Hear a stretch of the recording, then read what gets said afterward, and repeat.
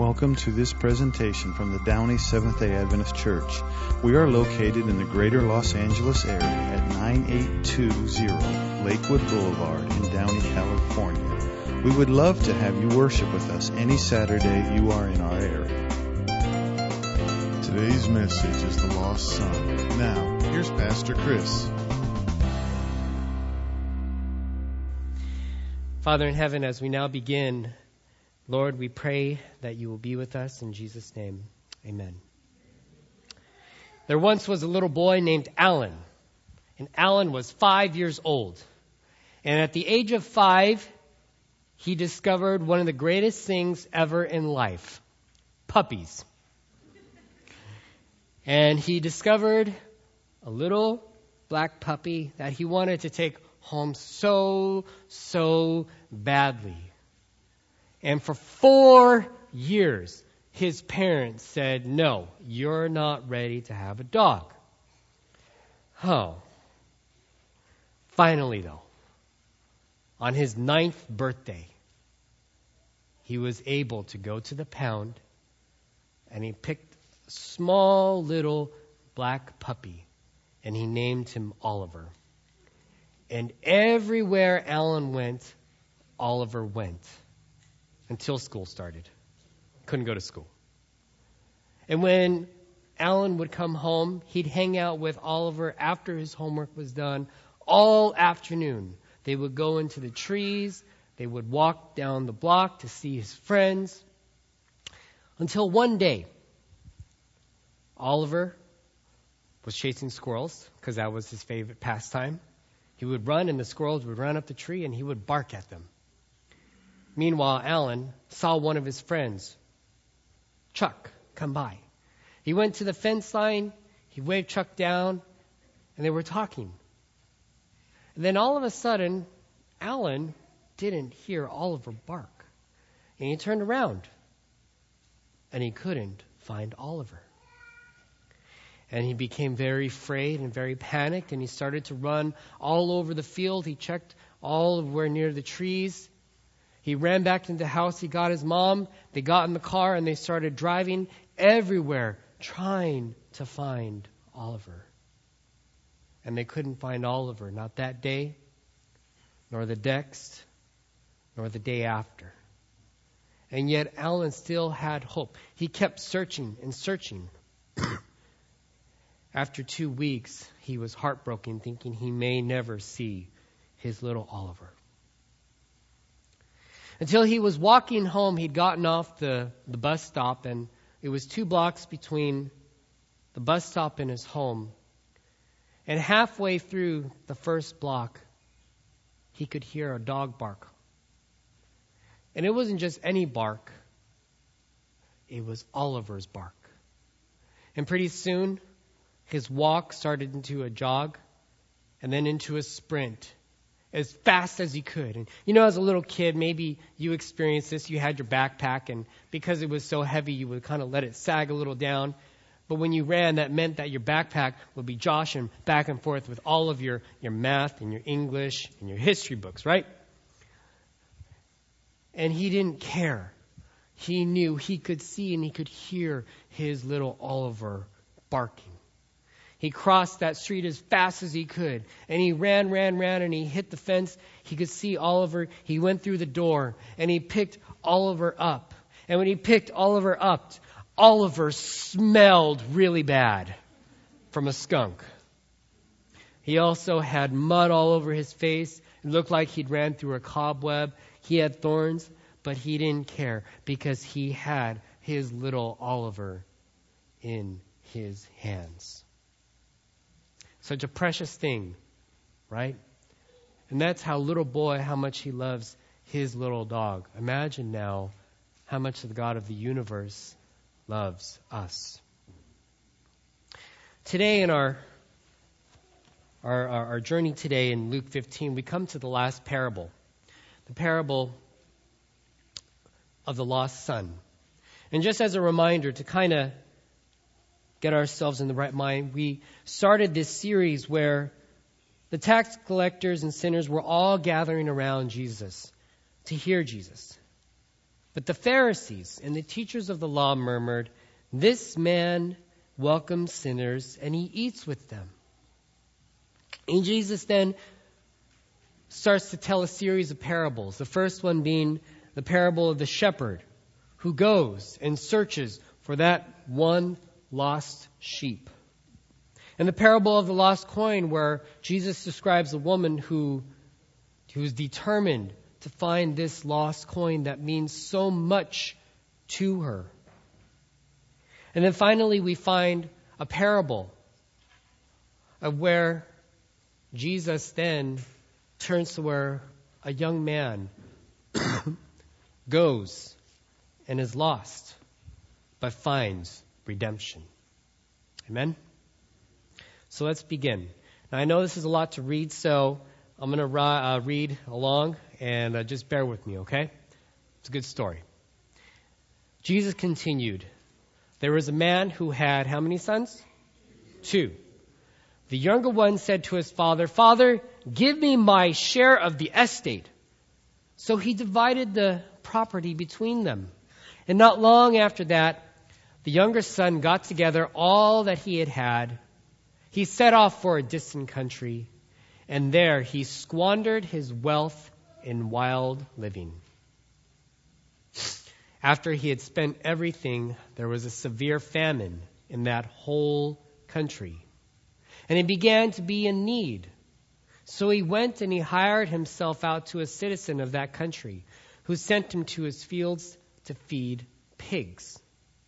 He longed to fill his stomach with the pods that the pigs were eating, but no one gave him anything. And when he came to his senses, he said, 'How many of my father's hired servants have food to spare? And here I am starving to death. I will set out and go back to my father and say to him, Father, I have sinned against heaven and against you. I'm no longer worthy to be called your son. Make me like one of your hired servants.' So he got up, he went to his father, but while he was still a long way off, his father saw him and was filled with what? Compassion for him. He ran to his son. He threw his arms around him and he kissed him. The son said to him, Father, I have sinned against heaven and against you. I am no longer worthy to be called your son. But the father said to his servants, Quick, bring the best robe and put it on him. Put a ring on his finger and sandals on his feet. Bring the fattened calf and kill it. Let's have a feast and celebrate. For this son of mine was dead and is alive again. He was lost and he is found. And so they began to what? To celebrate. Every parable in this chapter has a theme of rejoicing and of celebrating. However, the story doesn't end there, because there's another brother. Meanwhile, the older son was in the field. And when he came near the house, he heard music and dancing. So he called one of the servants and asked, What's going on? Your brother has come, he replied, and your father has killed the fattened calf, because he has him back, safe and sound. The older brother became angry, and he refused to go in. So his father went out and he pleaded with him. But he answered his father, Look, all of these years I have been slaving for you and never disobeyed your orders. And yet you never even gave me a young goat so I could celebrate with my friends. But when this son of yours, who has squandered your property with prostitutes, comes home, you kill the fattened calf for him. My son, the father said, you are always with me, and everything I have is yours. But we had to celebrate and be glad, because this brother of yours was dead and is alive again. He was lost and is found. Aside from the parable of the Good Samaritan, these are the two probably most well-known parables that Jesus shares. And so we find in the beginning, we find the son who, the younger son, sought his inheritance before his father passed away. Generally, when you seek an inheritance, something has to happen, right? Somebody has to pass away, generally, i.e., the father. And, when we think about this, normally you think, dude, what are you thinking? Like, your father is more valuable dead to you than is alive. As a father, I'm sure that tugs at your heartstrings. It's like, what? That's messed up. And you see, there's two sons here. The younger one asks, especially the younger one, right? If anything, the older one is the first in line. But the youngest one goes and he seeks his inheritance. In the time of Jesus' time, this was a huge, huge no-no. Honor and shame are extremely important, so much so that I don't know when, but an Iranian doctor who was very influential and had a lot of money, his son basically did the same thing, but yet the father died 3 days later of a broken heart. And yet we also find that in Palestine, a man actually killed his own son because he asked for his inheritance. Honor and shame. Basically, the younger son is bringing shame to his family. And it's not just within the family, but guess who's going to find out? The village. Because we find as well that the son doesn't stay very long. He gets everything together and he takes off. And when he takes off, he goes to another town. And what we find is the younger son, he wastes his money. And he finds himself in want. Interestingly enough, when somebody who has no money all of a sudden acquires a lot of money, what usually happens? Spend, right? And all of a sudden you had money and now you have no money. And especially too, when you have money, guess who comes along?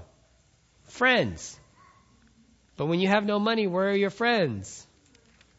They take a long hike, right? And so we find this younger son who wastes all of his money and finds himself in need. Because at that time as well, as Scripture indicates, there was a big famine. And in a famine, there's a lack of food. You can't just go out anywhere and get food.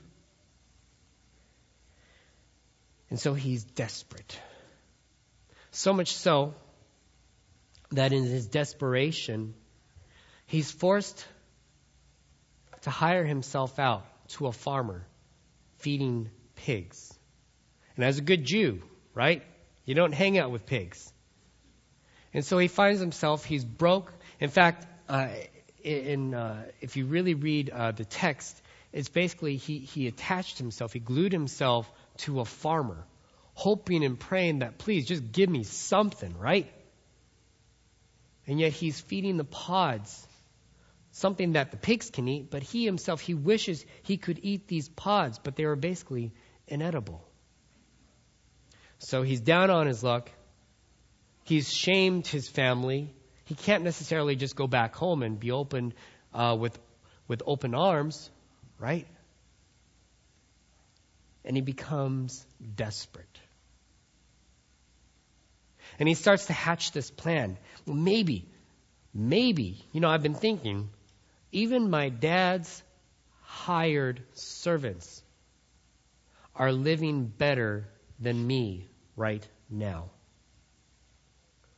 So much so that he's concluded that it's better to be a hired servant to his own father rather than to be in need or in desperation.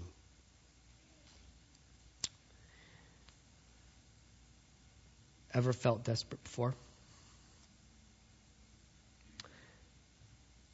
So the son has to take everything back that he has done. Meaning, he's got to accept the fact that he has dishonored his family. He's taken all of his inheritance and he's wasted it, as Scripture says, on wild living. And when he has nothing, he still has to go back home.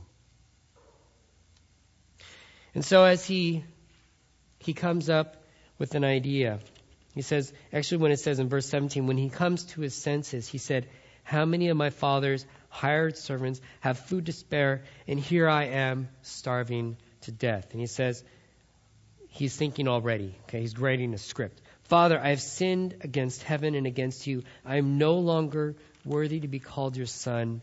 Make me like one of your hired servants. Part of me is asking too, though, is he making the script because is he genuinely, truly repentant? Or is he trying to find a way out of his current predicament? Now he starts to head home. And when he's close to home, he could see from a ways off his father. When we switch to the perspective of the father isn't just milling about, he's looking. In fact, it says in verse 20, so he got up, he went to his father. But while he was still a long way off, his father saw him and he was filled with compassion for him. He ran to his son, he threw his arms around him, and he kissed him. Much like the shepherd and much like the woman who was looking for her lost coin, the father as well is looking, searching, hoping, and waiting for his son to come back home. Being intentional. One of the beautiful things that I know is that God, even when we mess up, God is waiting for us to return home. You know, God wants to be the shepherd. God, like the woman, is actively searching. But you know, the hard part is, as humans, we have the ability to make choices. So much so that we can actually reject God. And when we reject God, God in His infinite love and mercy and grace can love. But if we're not receptive, what can God do? Because when we turn our back on, we can say, forget you, God, I disown you. I want my inheritance, but yet I don't want to be around you. I'm going to go off. I'm going to live in a different land. I'm going to make a miserable life and lose everything. But yet, when we come to our senses, and we know that we serve and have a God of grace and of love, just as it is modeled in the Father.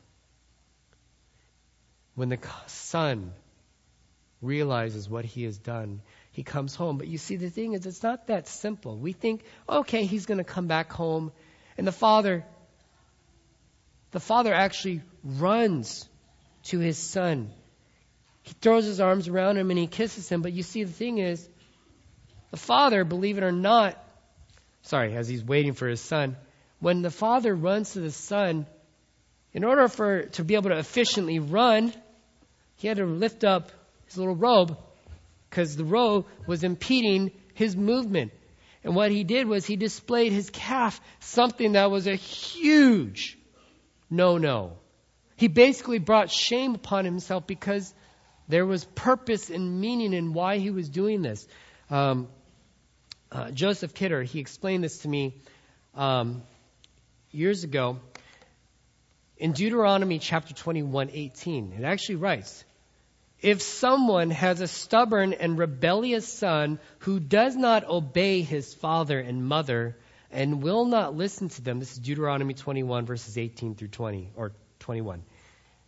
His father and mother shall take hold of him, bring him to the elders at the gate of his town, and they shall say to the elders, this son of ours is stubborn and rebellious. He won't obey us. He's a glutton and a drunkard. Does this fit the description of the younger son? Yep. Part 2. Then all the men of this town are to stone him to death. You must purge the evil from among you, and all Israel will hear of it and be afraid.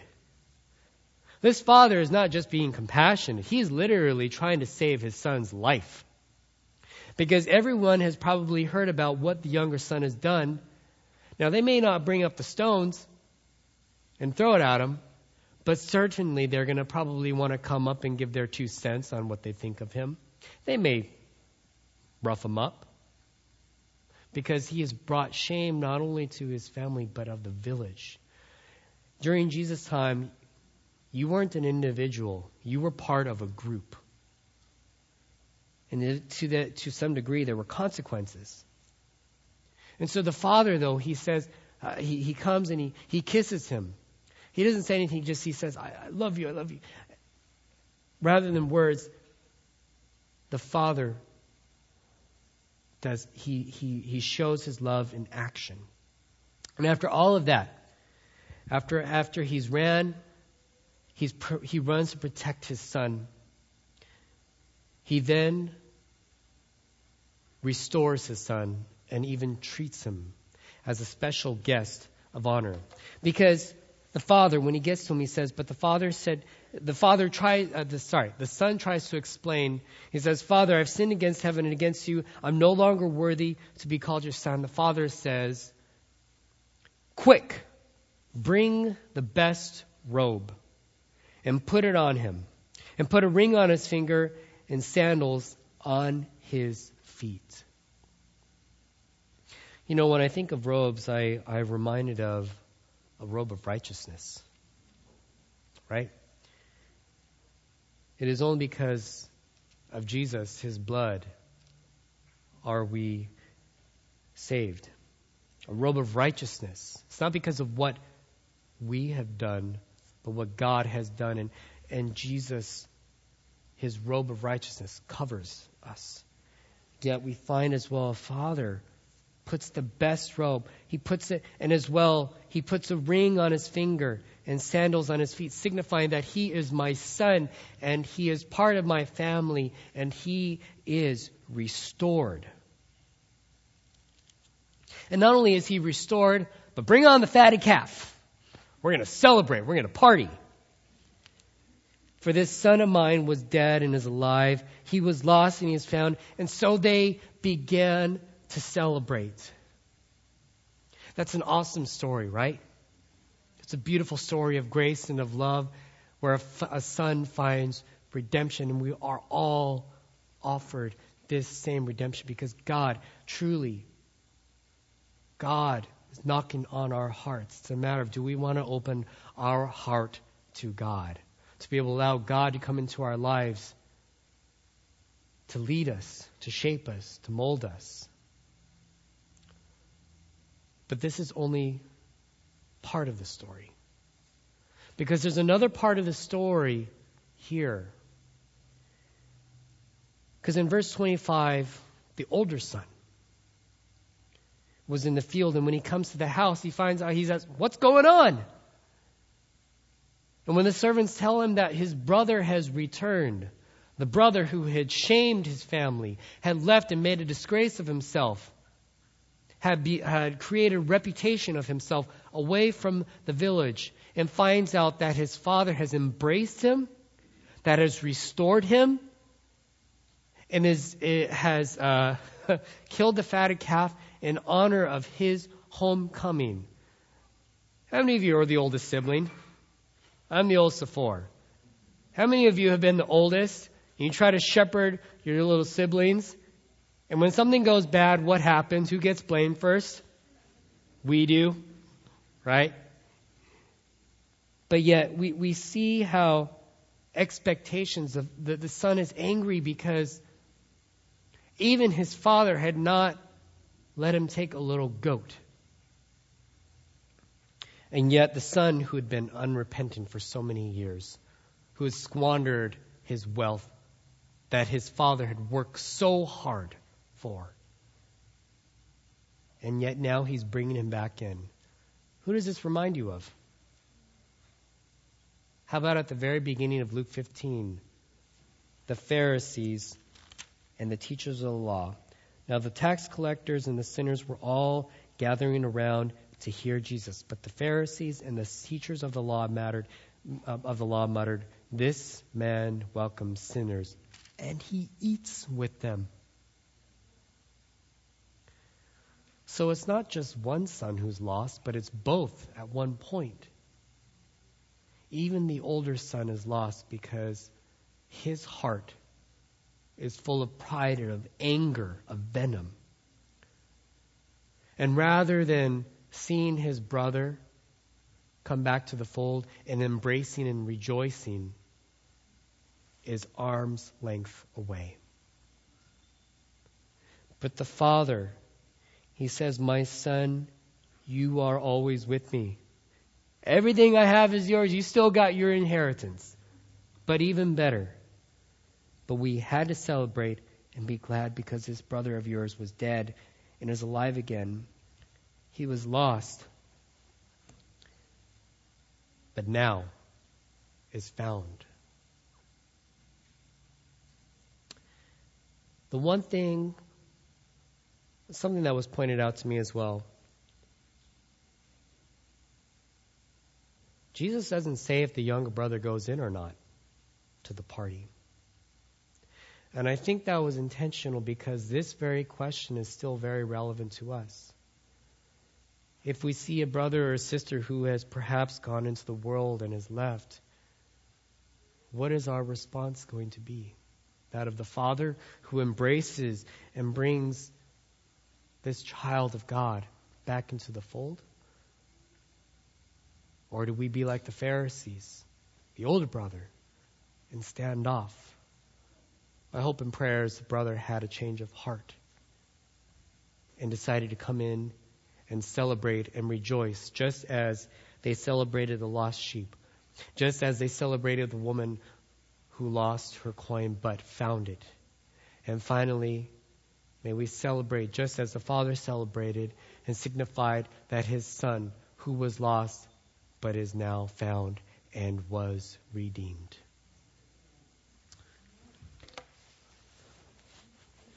You know, it's interesting. In my pocket, here's $5. What could I do with $5? I could get a lot of donuts. What else? What could I do with $5? Okay.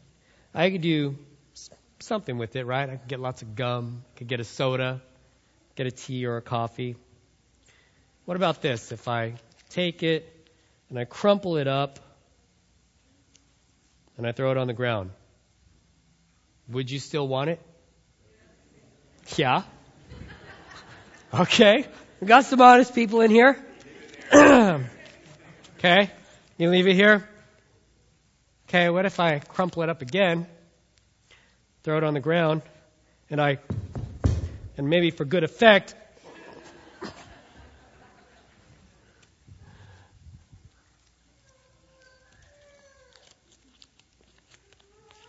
would you still take this $5 bill? Now, in the midst of me pulverizing and trying to destroy, I did not destroy, let it be known. It was still always $5, right? Even though I crumpled it, even though I threw it to the ground, and even though it looked like I was smashing it with my foot, it got dirty and bruised and broken, it still remained $5, right? The value of it has not gone down. In God's eyes, we all are priceless. Frankly, though, we've all probably been battered, we've been bruised, we've been crumpled, and yet our value still has not changed in the eyes of the Father. We are still loved and we are still priceless. So, may we, by the way, I'm going to give this as an offering, because our church budget needs it. May we never forget our value, and that though we may be the lost son, maybe the lost daughter, even if you're listening Maybe you're sitting at home on your bed or on the couch, or you're driving and you're listening. Know that you are God. Know that you are loved. Know that you are accepted and you have been redeemed. So I pray that you will open your heart and invite the Savior into your life, and may your life be blessed and may it be changed. Father in heaven, God, be with us today. Help us in all that we do. And Lord, be reminded that even when we mess up, Lord, we know that we are your children. Father, forgive us, for we have sinned. But yet as well, Lord, we invite you into our hearts to lead and to guide, to shape and to mold us to be the disciples that you have called us to. And Lord, as well, may we be loving and gracious as the Father. In Jesus' name, amen. Grace and peace. We hope you have been blessed by this message from the Downey Seventh-day Adventist Church. You can find more messages at www.downeychurch.org. God bless.